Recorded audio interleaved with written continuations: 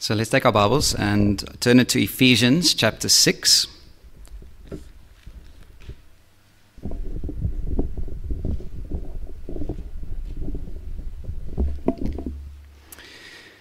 Ephesians 6 from verse 5, and we'll read the whole section together, but we'll only look at verses 5 to 7 this afternoon. Ephesians 6 from verse 5. This is the reading of God's word. Bondservants, obey your earthly masters with fear and trembling, with a sincere heart, as you would Christ, not by the way of eye service as people pleasers, but as bondservants of Christ, doing the will of God from the heart, rendering service with a good will as to the Lord and not to man, knowing that whatever good anyone does, this he will receive back from the Lord, whether he is a bondservant or is free. Masters, do the same to them and stop your threatening, knowing that he who is both their master and yours is in heaven, and that there is no partiality with him. Let's pray together. Father, we thank you for your precious word that you've given to us. Lord, your word, you want to accomplish something in our hearts through your word, the seed that is sown. We know the devil wants to rob us of this word and distract us away from this word so that the seed would not fall on fertile ground and bear fruit. Oh Lord, we ask that you would incline our hearts now to your word, to understand it, but above all, Lord, to do it, to obey it. So Father, come and help us, Lord, and we pray this for your name's sake. Amen. Beloved, we have a big problem in our day when it comes to our day-to-day work. And it is this notion, this idea, that we are only serving the Lord, we are only doing something in worship when we are reading our Bibles, when we are praying, or when we're coming to church. But the rest of our lives, the rest of our ordinary, mundane lives, our studies, cooking a meal, washing the dishes, working in the garden, teaching a class, treating a patient, designing a building, all these things are just the ordinary, worldly things we just have to do to make a living. But beloved, there's nothing further from the truth than that for the Christian. Under the Old Covenant, remember, there was a strong divide between the ordinary life and a holy life. The temple was where the presence of God dwelt. Only the priests could enter it, and only the high priest could enter the Holy of Holies once a year. For the rest, there was no access. If you did try and access the holy place or the Holy of Holies, you died. So there was a strong line between the presence of God and ordinary life, right? Only through sacrifice could we ever approach the presence of God. But when Christ came, he tabernacled among us. He dwelt among us. He brought heaven to earth. He is Emmanuel, God with us. And remember what happened on that cross. After he died on the cross, what happened to the curtain in the temple? The curtain was torn from top to bottom. What was the symbolism there? Now there's access. Wherever we are, whatever we do, we have direct access to the Father through our high priest, the Lord Jesus Christ. There is one God and there is one mediator between God and man, the man, Christ Jesus. Now, what is called the temple of God? According to the new covenant, 1 Corinthians 6 verse 19, or do you not know that what? Your body is a temple of the Holy Spirit within you, whom you have from God. You are not your own, for you were bought with a price, so glorify God in your body. Last time I checked, you take your body wherever you go. Have you noticed that? It's like a thing we just can't stop doing. In other words, everywhere we go, everything we do, we take the temple of God with us because the Holy Spirit lives within us. Now, do you see how that changes the way we think of our ordinary lives and our work? God is with you, what you do and whatever you are doing. Everything you do is to be a sacrifice of praise to God, an act of worship in whatever we are doing. Right? Scripture says whether we eat or drink or Whatever we do, do all to the glory of God. So Jesus doesn't just want to redeem you from your sins. He wants to redeem your Mondays. He wants to redeem your work, the way you work, how you think about your work. He wants to come in and change the way you think about that and help you live and work like a Christian. Jesus doesn't just want your worship on Sunday in song. He wants your worship while you're changing the diapers. He wants your worship while you are studying for the exams. He wants your worship when you're responding to emails. Right? In whatever we do, we have to do these things for the glory of God. And this text before us, in a very surprising way, will do that by elevating you to who you truly are. Show you who you are in Christ and to whom you truly belong. And that should change the way you think about your work. Look to whom Paul is writing again in verse 5. Just the first word. Bond servants. Greek there is doulos. We can also translate that as slaves. Now, last week we answered the question, does God endorse slavery in the Bible? But we're not going to repeat everything we said there. But just in summary form, remember that there's a massive difference between the slavery in the Bible and the slavery that we tend to think about. We have the same word but different dictionaries. But the slavery here, the Bible doesn't come to the slaves in this context and change it from the outside in. The Bible comes in and plants the seed that changes the slavery from the inside out, the way we think about people.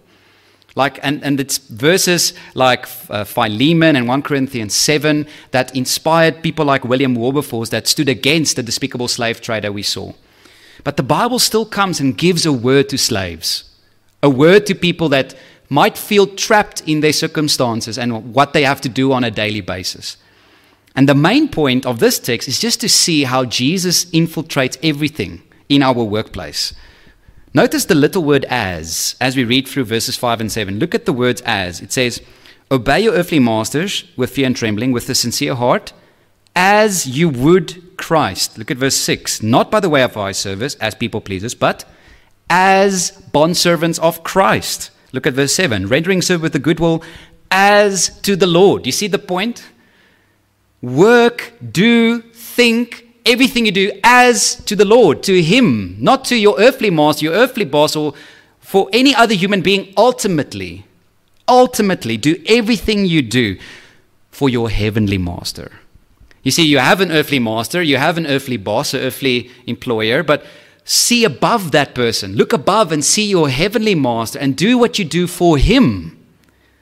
You see, so this text comes to us, helps us as workers with our heart, our hands, and our minds. That will be our outline as well. This text wants to change the way our attitudes, our hearts, the way we work, our hands, and then lastly, our minds, motivating us to think differently about our work so that we can work as for the Lord. So this afternoon, we're only going to look at the heart and the hands, and so that you have to come back next Sunday and listen to the mind. Okay, so I'm leaving you hanging. So for 1 week, you are going to be frustrated. But then come back and find the mind. Okay. But let's begin with the heart. The heart. What should be our heart in our working? The focus of this text is not so much on what you do, but how you do it. Your heart, your attitude. And not just what or how you do it, but specifically your attitude towards a person, your boss, your employer. This is a text about a relationship. Notice the command of verse 5 again. It says, bondservants, obey your earthly masters. That's the overarching command of this whole text. Obey, respect, submit, listen. If there's authority over you in the workplace, submit to that authority and do what the person tells you. Now, most people do that. Most people, okay, have an essential basic attitude of, okay, if you tell me that, I'm going to do that. But that's where the real challenge comes in, because it's not just a thing like obeying. It comes to the heart, the attitude.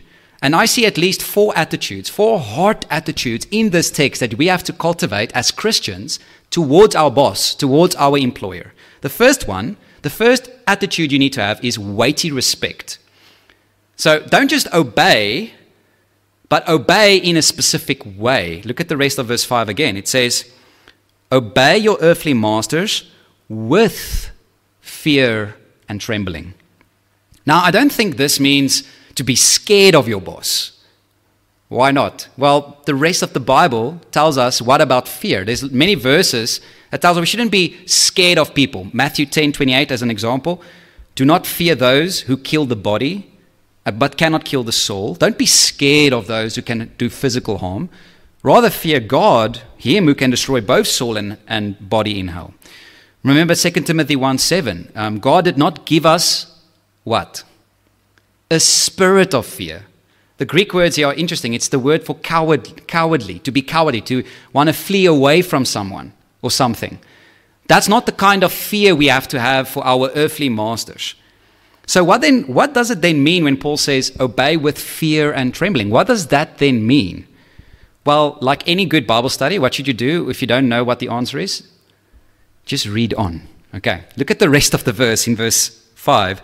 With fear and trembling, with a sincere heart, as you would Christ. So there's the key. How do we obey with fear and trembling? With the same fear and trembling you have for the Lord. Now think of that fear and trembling. Are we scared of the Lord Jesus? No. Why not? We're not scared of him in the sense that we are fleeing and running away from him. Right? We fear him because he has authority. He has the authority to judge. But our fear of him is mixed with love. Our fear of him is mixed with trust. Think of Philippians 2:12, another phrase where another place where fear and trembling comes up. It says, "Work out your own salvation with fear and trembling." So the idea there is this exact same as the text we have here. Don't take your salvation lightly.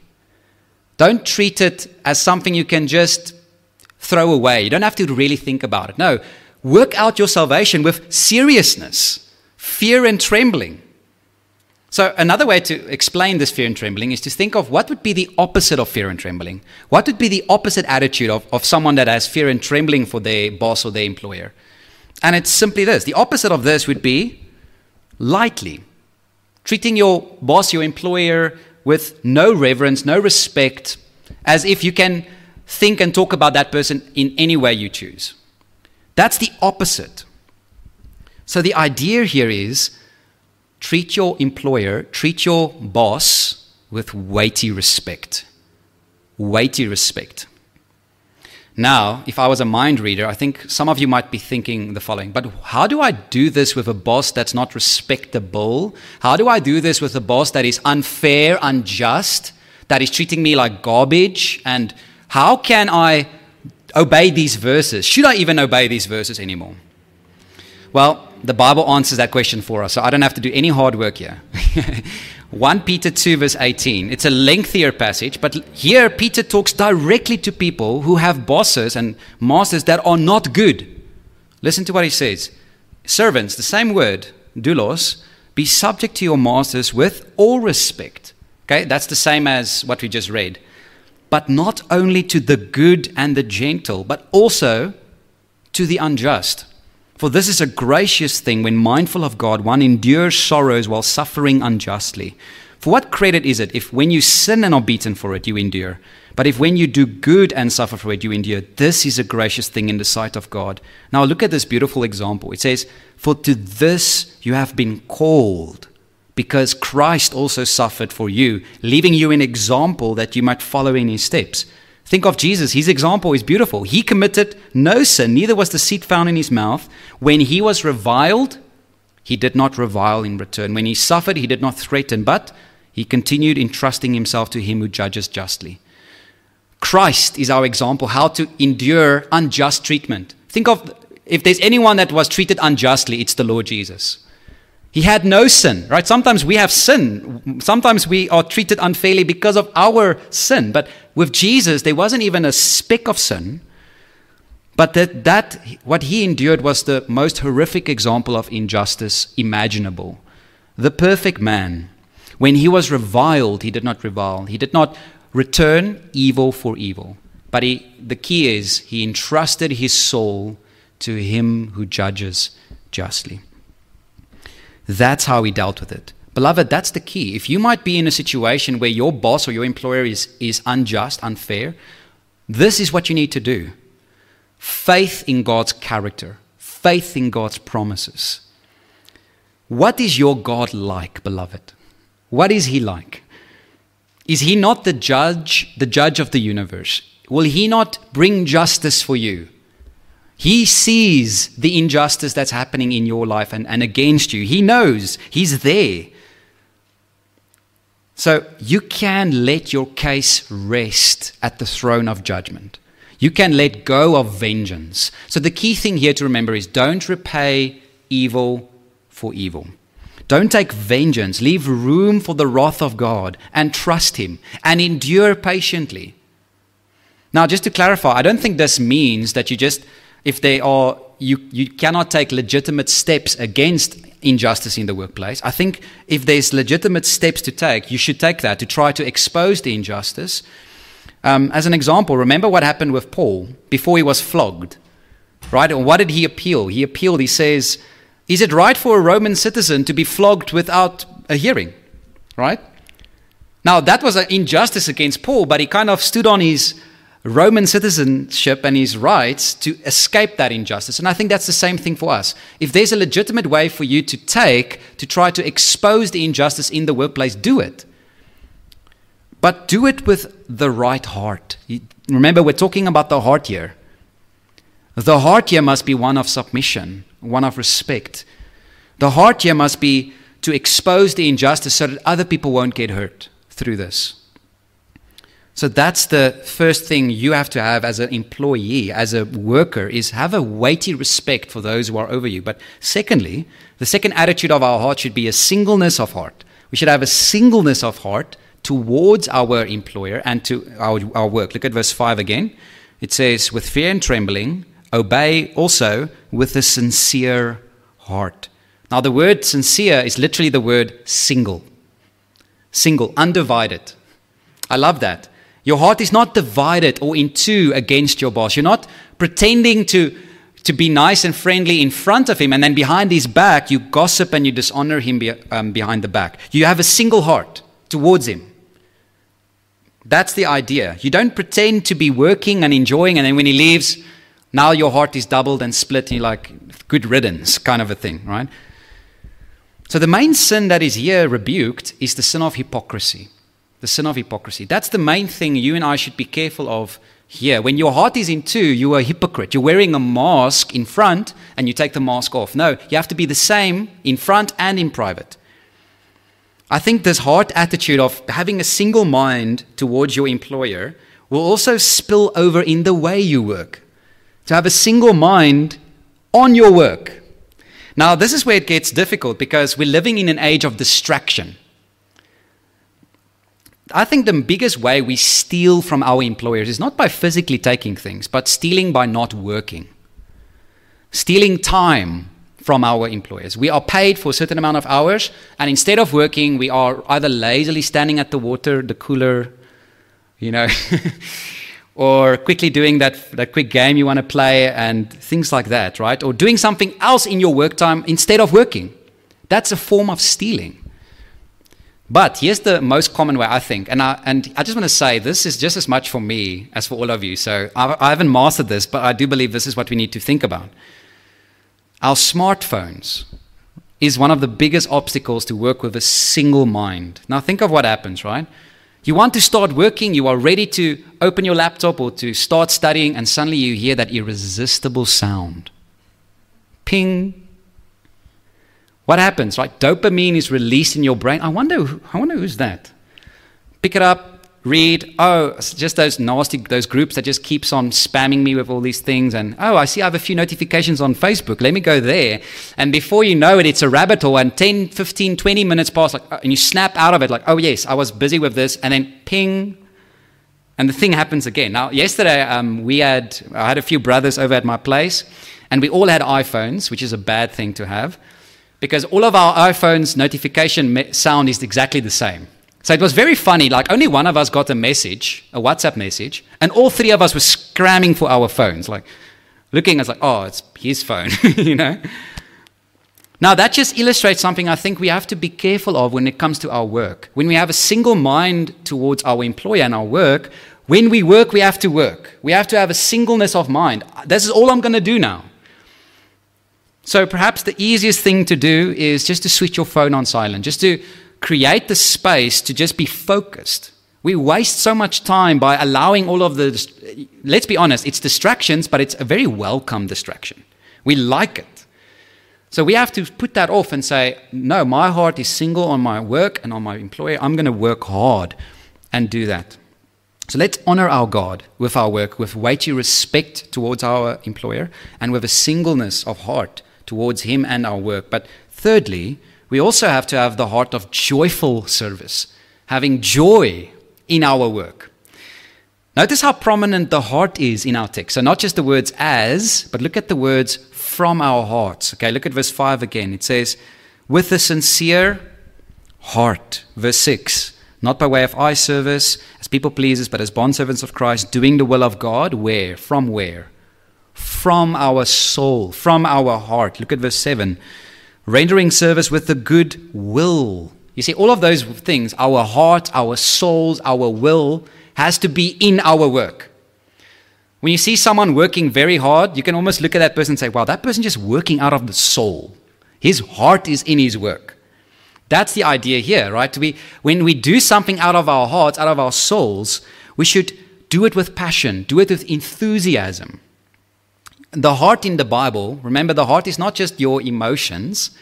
Your heart is your emotions, your thoughts, your desires, all of the inner man. Your heart must be in your work. So especially Christians should appreciate to be working hard, right? We should enjoy, our focus must be dedicated with that. So we don't share the common hatred of work. The world hates work because the world is lazy. And we have a bit of laziness in all of us, let's be honest, okay? But I love this quote from Spurgeon. Spurgeon said, a lazy man would not even be happy in paradise. Do you know why? Because in paradise, people were working. Before there was sin, the perfect man was a working man. Work itself is good. But it's the thorns and the thistles and the frustrations and Eskom and load shedding and that makes our work a groaning and grumbling. But it's not work itself. So Christians have this heart. We have this attitude of, I don't have to go to work. I don't have to work. I get to work. I get to go to work. We are thankful for work. Whatever work you do, right? And this applies, by the way, even if you're retired and you're not working for an income, you still have things to do. You still have work to do. Do that from the soul. Now, I don't mean by, working from the heart and enjoying your work that you should always enjoy everything you do. So let me clarify that distinction. You can do something you don't enjoy, but still with joy.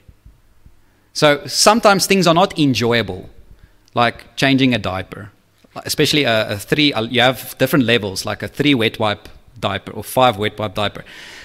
Like that's level 5, level 6, okay? Now, you don't always necessarily enjoy that, but you sorry, I'm like that mind. But you can still do that as to the Lord. That's the idea here. You do that, Lord, just thank you that I can be able to do these things, that I can work. Here's one verse to summarize the attitude of with joy. Philippians 2 verse 14. This verse should be on all of our coffee mugs, I think. Do all things without grumbling or disputing. Okay, guilty. That's the standard, right? We should do everything we do without complaining, without grumbling.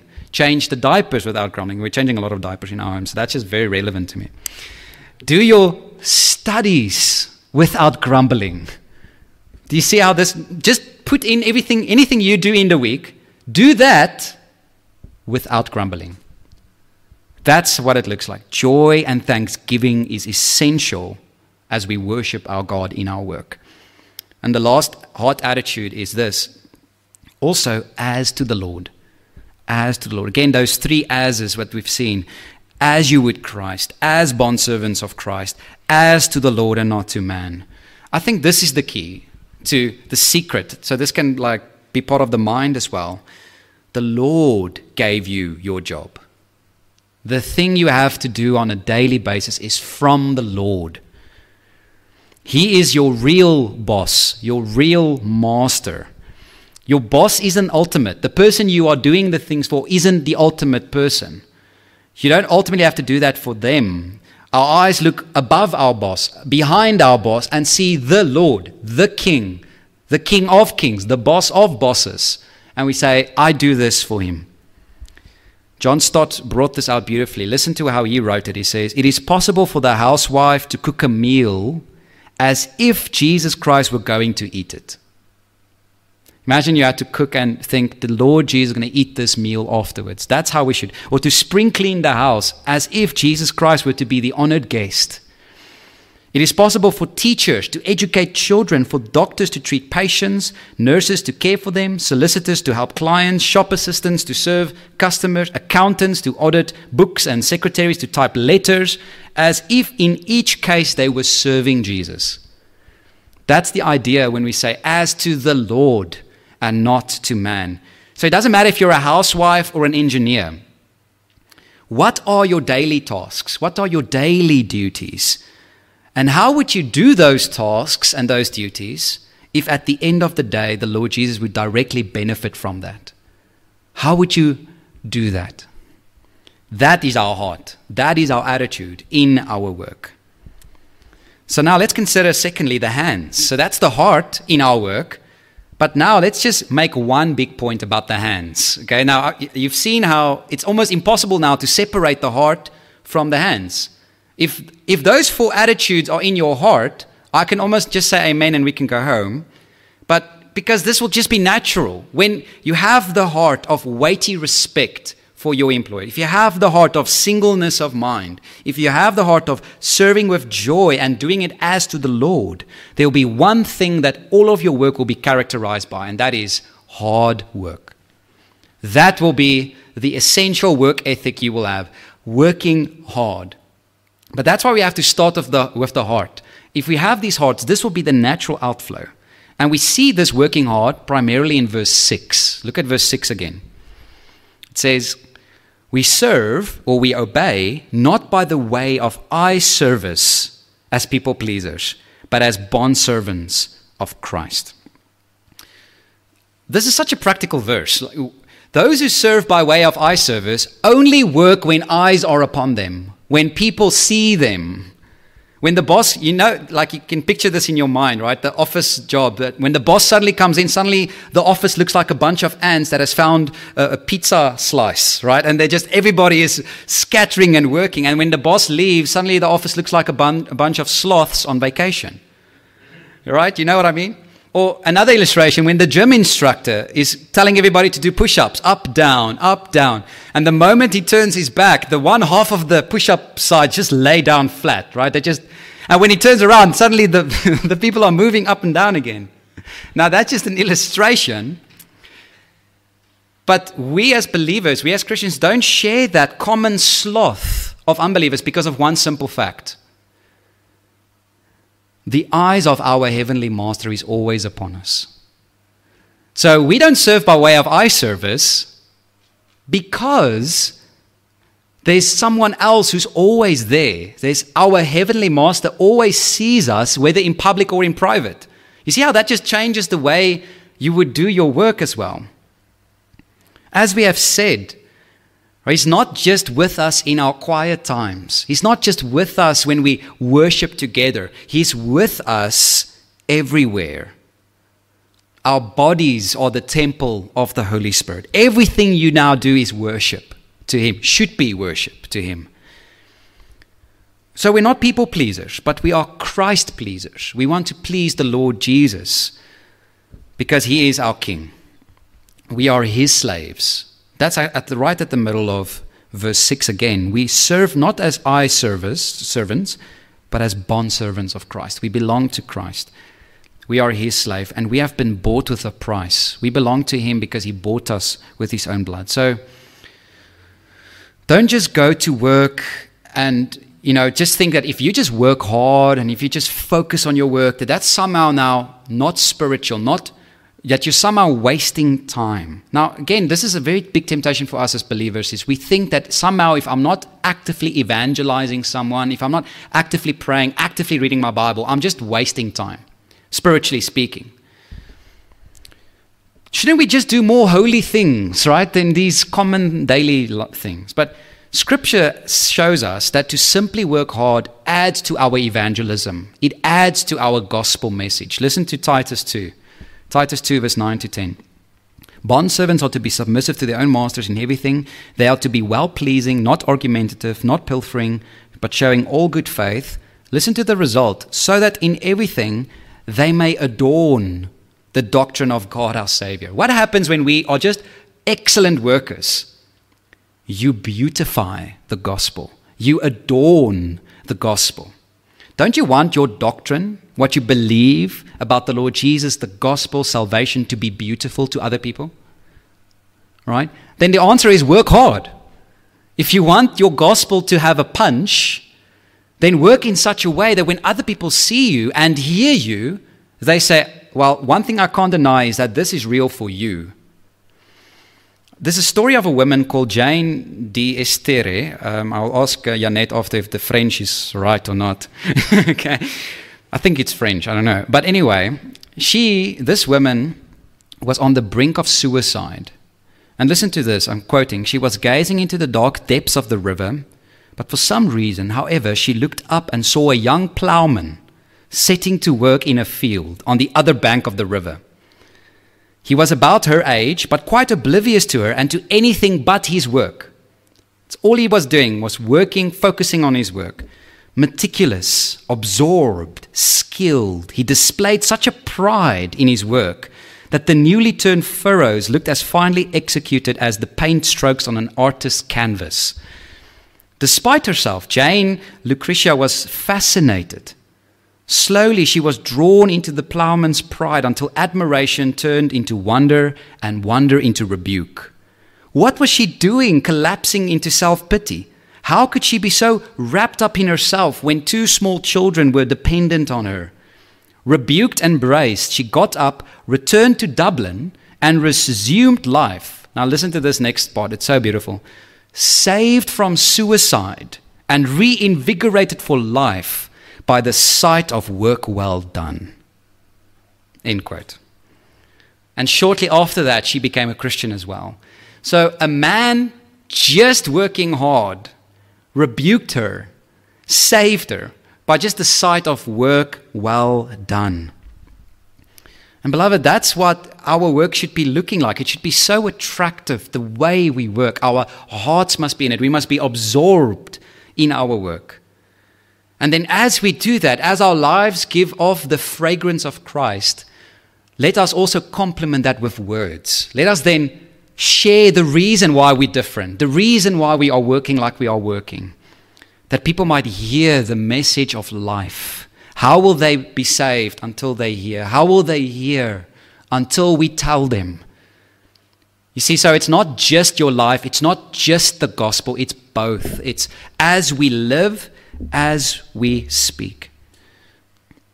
Now, perhaps you might be a person here this afternoon and you are a hard worker. You are a person that just works. You're almost on the other extreme, the workaholic that worships work. But you will notice something, that even as you work, as you maybe get the promotion, as you get the degree, as you're climbing the corporate ladder, you will notice something, that it just doesn't make you happy. It leaves you unsatisfied, feeling empty. Well, it's because you are missing the most important part of work, the as to the Lord. You don't know the Lord. Do you know Him? Have you come to Christ as the source of all joy, all meaning of life? Do you know Him? And then are you now working for Him, loving Him because He first loved us? Amen. Let's pray.